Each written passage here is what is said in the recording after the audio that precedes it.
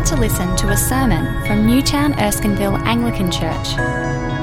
As a church, we want to see whole communities captivated by Jesus Christ and living out his freedom.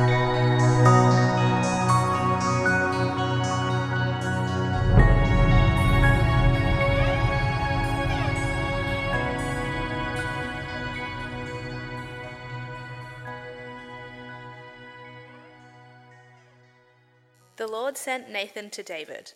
When he came to him, he said, "There were two men in a certain town, one rich and the other poor. The rich man had a very large number of sheep and cattle, but the poor man had nothing except one little ewe lamb he had bought. He raised it, and it grew up with him and his children. It shared his food, drank from his cup, and even slept in his arms. It was like a daughter to him. Now a traveler came to the rich man, but the rich man refrained from taking one of his own sheep or cattle to prepare a meal for the traveler who had come to him. Instead, he took the ewe lamb that belonged to the poor man and prepared it for the one who had come to him. David burned with anger against the man and said to Nathan, 'As surely as the Lord lives, the man who did this deserves to die. He must pay for that lamb 4 times over, because he did such a thing and had no pity.' Then Nathan said to David, 'You are the man. This is what the Lord, the God of Israel, says. I anointed you king over Israel, and I delivered you from the hand of Saul. I gave your master's house to you, and your master's wives into your arms. I gave you the house of Israel and Judah. And if all this had been too little, I would have given you even more. Why did you despise the word of the Lord by doing what is evil in his eyes? You struck down Uriah the Hittite with the sword, and took his wife to be your own. You killed him with the sword of the Ammonites. Now, therefore, the sword will never depart from your house, because you despised me and took the wife of Uriah the Hittite to be your own. This is what the Lord says. Out of your own household I am going to bring calamity upon you.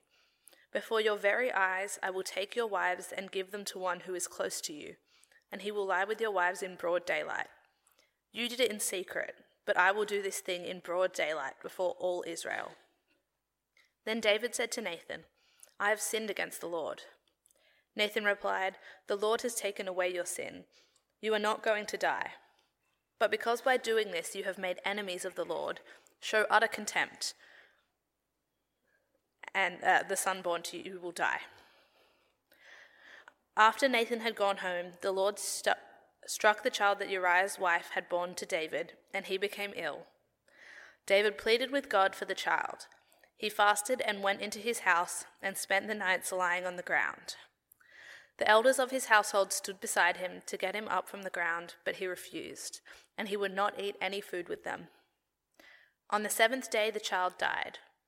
David's servants were afraid to tell him that the child was dead, for they thought, "While the child was still living, we spoke to David, but he would not listen to us. How can we tell him the child is dead? He may do something desperate." David noticed that his servants were whispering among themselves, and he realized the child was dead. "Is the child dead?" he asked. "Yes," they replied, "he is dead." Then David got up from the ground. After he had washed, put on lotions, and changed his clothes, he went into the house of the Lord and worshipped. Then he went to his own house, and at his request they served him food, and he ate. His servants asked him, "Why are you acting this way? While the child was alive, you fasted and wept, but now that the child is dead, you get up and eat." He answered, "While the child was still alive, I fasted and wept. I thought, 'Who knows? The Lord may be gracious to me and let the child live. But now that he is dead, why should I fast? Can I bring him back again? I will go to him, but he will not return to me." Then David comforted his wife Bathsheba, and he went to her and lay with her. She gave birth to a son, and they named him Solomon. The Lord loved him, and because the Lord loved him, he sent word through Nathan the prophet to name him Jedediah. Meanwhile, Joab fought against Rabbah of the Ammonites and captured the royal citadel. Joab then sent messengers to David, saying, "I have fought against Rabbah and taken its water supply. Now muster the rest of the troops and besiege the city and capture it. Otherwise I will take the city, and it will be named after me." So David mustered the entire army and went to Rabbah and attacked and captured it. He took the crown from the head of their king. Its weight was a talent of gold, and it was set with precious stones, and it was placed on David's head. He took a great quantity of plunder from the city, and brought out of the people who were there, consigning them to labor with saws and with iron picks and axes, and he made them work at brickmaking. He did this to all the Ammonite towns. Then David and his entire army returned to Jerusalem.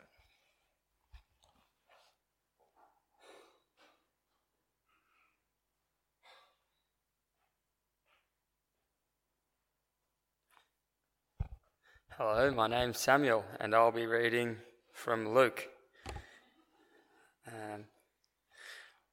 It's on the screen there, page 1031. Meanwhile, when a crowd of many thousands had gathered so that they were trampling on one another, Jesus began to speak first to his disciples, saying, "Be on your guard against the yeast of the Pharisees, which is hypocrisy. There is nothing concealed that will not be disclosed, or hidden that will not be made known. What you have said in the dark will be heard in the daylight, and what you have whispered in the ear in the inner rooms will be proclaimed from the roofs. I tell you, my friends, do not be afraid of those who kill the body and after that can do no more. But I will show you whom you should fear. Fear him who, after your body has been killed, has authority to throw you into hell. Yes, I tell you, fear him. Are not 5 sparrows sold for 2 pennies? Yet not one of them is forgotten by God. Indeed, the very hairs of your head are all numbered.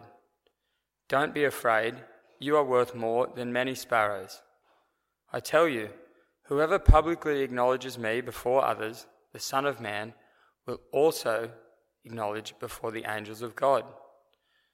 But whoever disowns me before others will be disowned before the angels of God.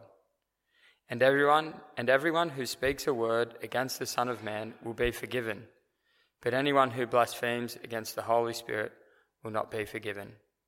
This is the word of the Lord.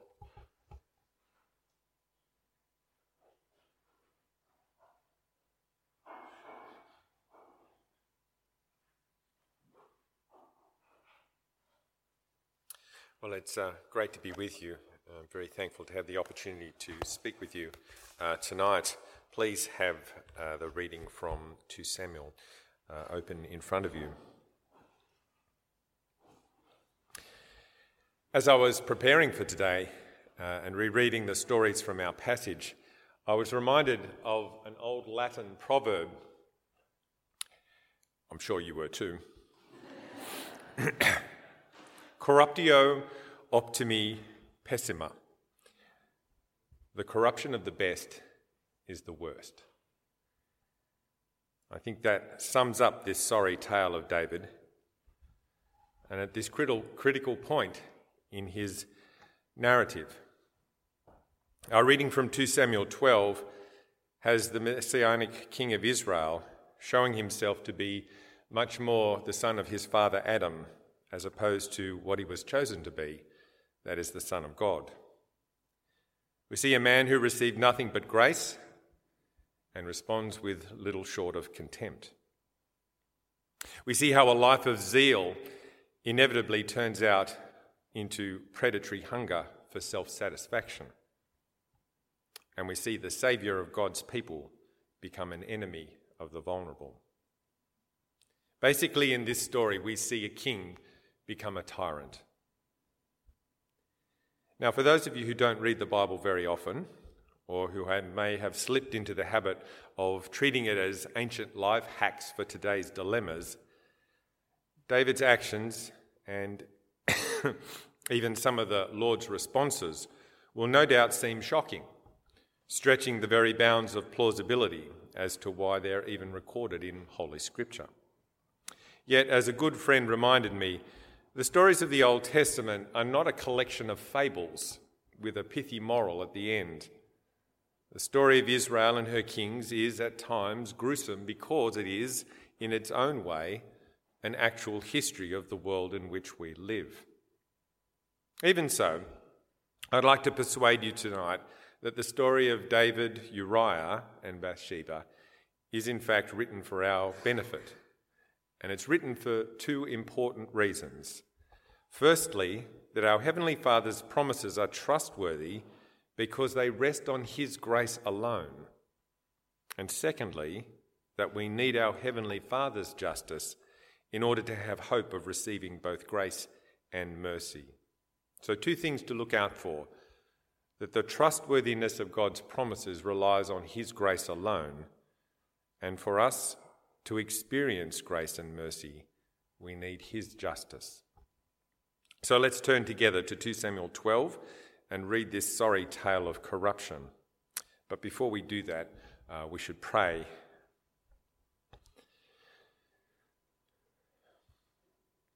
Father, we ask for mercy.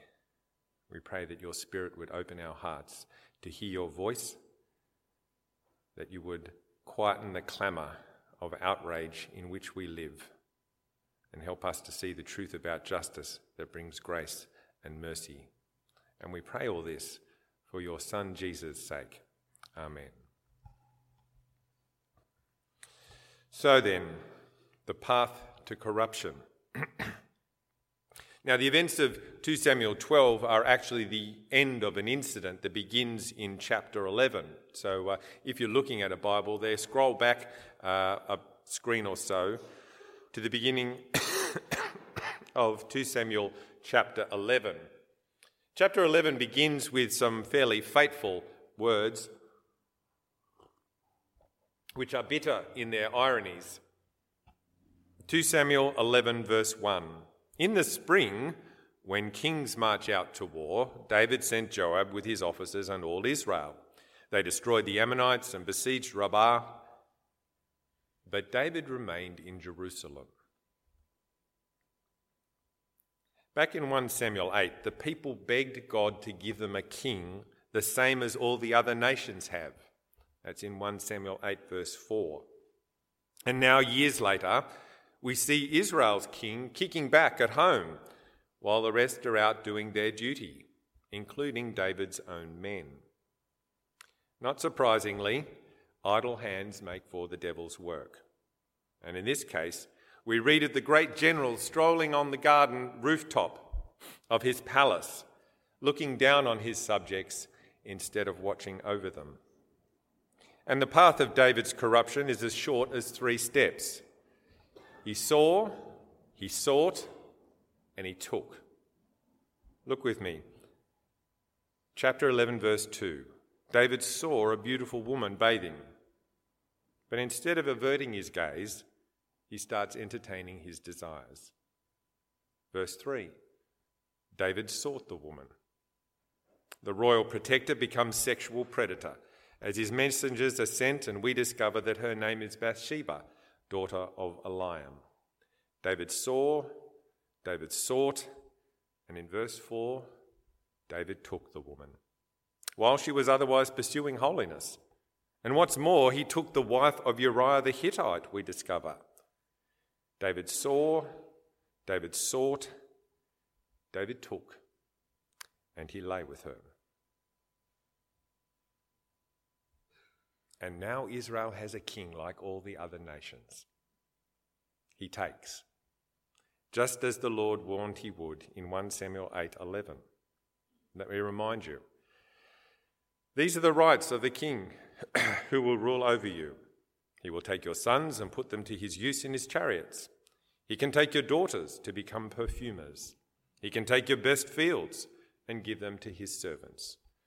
He can take 1/10 of your grain and give them to his officials. He can take your male servants, your female servants, your best young men, your donkeys, and use them for work. He can take 1/10 of your flocks, and you yourselves can become his servants. Now, of course, David was going to be different, wasn't he? And indeed he is. The one who danced before the ark of the Lord with all his might. David takes your wives, and David takes your life.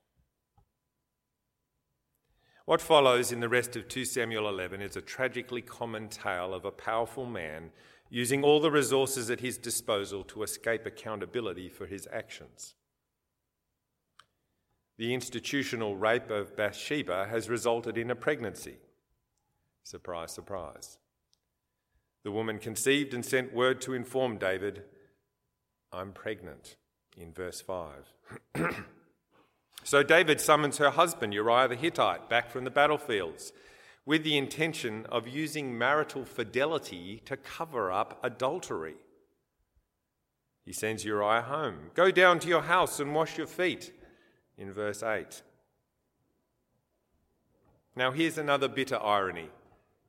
Uriah's actions are the perfect mirror of his king's. Uriah speaks truth to power by denying himself the comforts of home and his conjugal rights for the sake of his duty to the Lord, the army, and even his king. Look at verse 11 there. "The ark, Israel and Judah are dwelling in tents," says Uriah, "and my master Joab and his soldiers are camping in the open field. How can I enter my house and eat and drink and sleep with my wife? As surely as you live and by your life, I will not do this." Rats. David might be dumb, but he's not stupid. So he adds ruthlessness to duplicity. Having twice failed to get Uriah to go home to his wife, David sends him back to the battlefield with a message for the commander. "See to it that this man dies." As is so often the case, the powerful are those who can move the forces of chaos to their own advantage, and David is a player on the world stage. And so the message returns from the field to David in verse 23 and 24. "The men gained advantage over us and came out against us in the field, but we counterattacked right up to the entrance of the gate.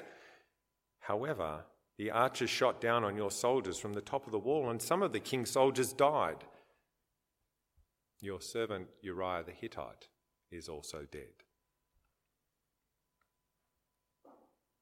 Well, with those loose ends tied off, David takes Bathsheba into his harem, and all's well that ends well. But there is one character in the David story from whom we've heard nothing throughout this whole wretched account.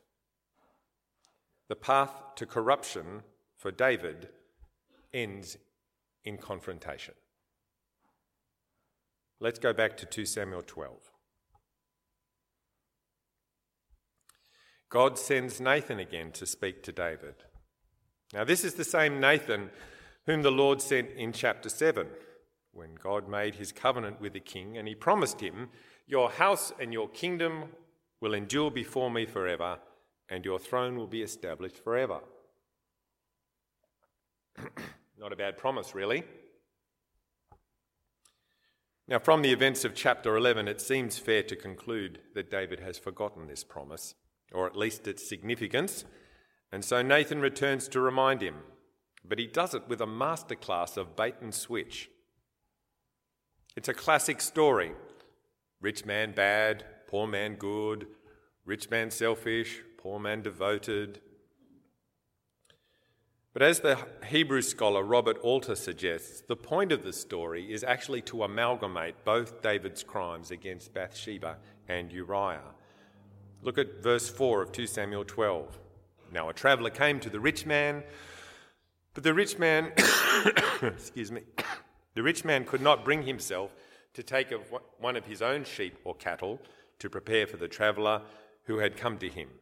Actually, it says, it seemed a pity to the rich man to waste one of his own animals. Instead, he took the poor man's lamb and he prepared it, a word which here means he slaughtered it. He took the poor man's lamb and prepared it for his guest. And there it is. He took and he slaughtered. Here in this pithy story, told for full effect to the hapless king, the prophet sums up the essence of David's corruption in chapter 11. But the final blow is still to come. In response to David's righteous histrionics, and see how the powerful and peaceful get so uptight about social action all of a sudden? Look at verse 5 of chapter 12. David was infuriated with the man and said to Nathan, "As the Lord lives, the man who did this deserves to die, because he's done this thing and shown no pity. He must pay 4 lambs for that lamb. Now he's really taken it hook, line and sinker, hasn't he? And then God confronts him. Nathan replied to David, "You are that man. You are that man."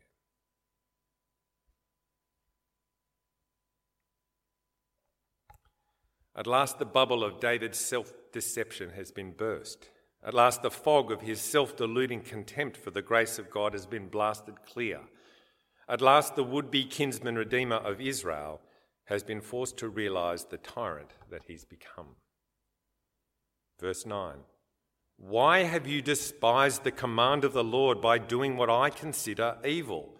You struck down Uriah the Hittite with a sword, and you took his wife as your own wife." The Lord drew David up from an adolescent life of sheep dung and flies to the heights of power over all Israel, over Saul and his household, only to have him go on with a narcissism that was as juvenile as it was deadly. So the Lord struck David down in that very moment, and he fell at Nathan's feet dead. That's what we want, isn't it? That's fair. We might be a bit squeamish about Uzzah dying having placed his hand on the ark, but imagine if Nathan had published his parable on Twitter. #You are that man. David would have been shredded in minutes, and rightly so, and we would have joined in the chorus, wouldn't we? Like, retweet, retweet, retweet. Because the mob demands instant and unrelenting fairness. All receive the same opportunity and the same fate. Now, of course, there are very important reasons why we don't let the righteous indignation of the mob rule over our lives, but it's not because of the poorly organised crime of abusive bishops or mega-church pastors has anything to do with the justice of God. No. We need God to act justly, but not fairly, so that we can see that his promises are arising from his grace alone. We need God to be merciful to David so that it can never be said that God changed his mind once he's made a promise. We need God to be true to his word, especially when the king is not true to his calling. So God sent Nathan to confront David with the reality of his corruption and to remind him that there was nothing about David that warranted God's choice of him in the first place. If the power of God's promises rested on the recipient to whom it was given, then God would be constantly changing his word, and there would be no reason to trust him for anything.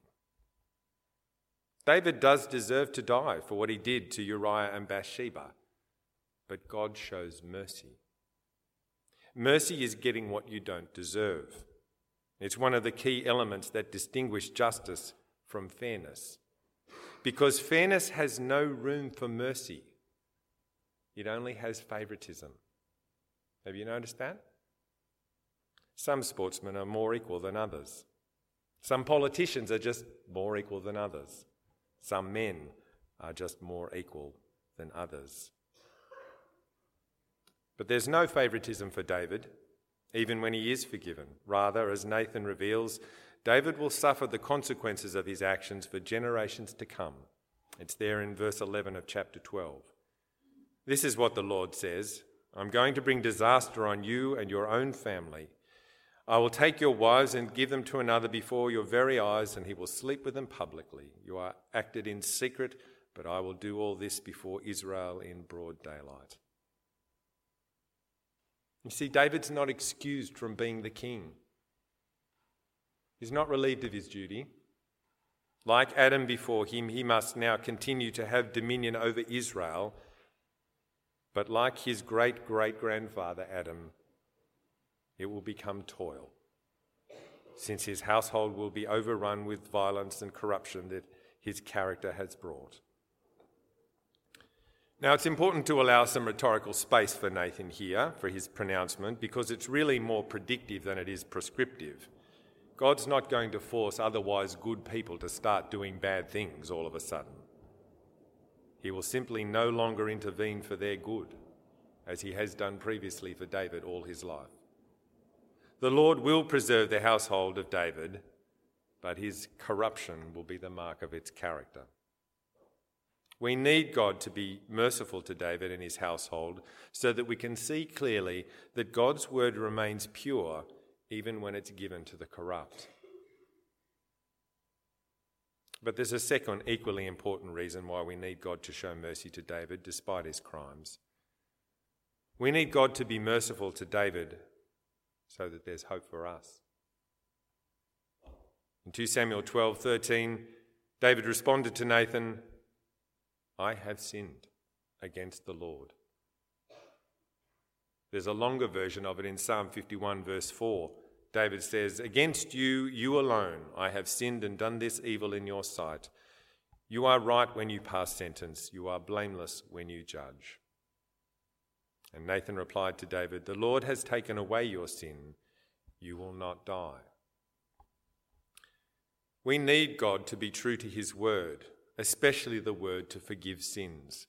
And in this story, there's no better example of the need for forgiveness than King David. And so the story of corruption of the best becomes a story of hope for release from corruption. If God can forgive David his sin, then God can forgive any of us for the times when we take opportunity and power and turn them into abuse through self-expression or self-fulfillment. We are that man. But because of God's mercy, we can pray as David did. In Psalm 51 verse 10, David wrote, "God, create a clean heart for me and renew a steadfast spirit within me. Do not banish me from your presence or take your Holy Spirit from me. Restore the joy of your salvation to me and give me a willing spirit." So God's justice prevails with space for grace and mercy. Bathsheba is not abandoned to fend for herself, but is instead taken into the royal court and ultimately becomes the mother of the next king. Her son Solomon is David's successor and one of her greatest kings. And potentially, Bathsheba becomes one of the most powerful people in the land. Because as Hannah's prayer had foreseen, the Lord raises up the lowly and brings down the mighty. Now, the only hole that remains is the life of this unnamed child of David's adultery. God takes that life back. To our ears, it seems nothing more than further punishment for an abused woman, since for us, children are only born according to a woman's choice. But it wasn't so in David's time. The birth of a son was a husband's reward, and David is clearly not worthy of that. So the Lord takes the child back, because ultimately any and every life is a gift from God. For many of you, no doubt, that's an unsatisfactory solution, a lame explanation. But instead of viewing it as another attempt by a straight white male to gloss over the history of abuse against women, it might be worth taking into consideration that God makes a hole in the line of David and fills it himself. God the Son takes the place of the unnamed child and redeems not only the house of David, but the whole of humanity. When the good son of David appears in the story, he raises up abused women and stares down their accusers. When the good son of David appears in the stage of history, the vulnerable have hope. And when the good son of David becomes the Lamb of God, he takes away the sin of the world. When the royal and eternal Son returns, there will be a reckoning for the history of abuse by great and small. There will be justice, and it will be swift and terrible. But the judge will be the one who takes away our corruption. Amen.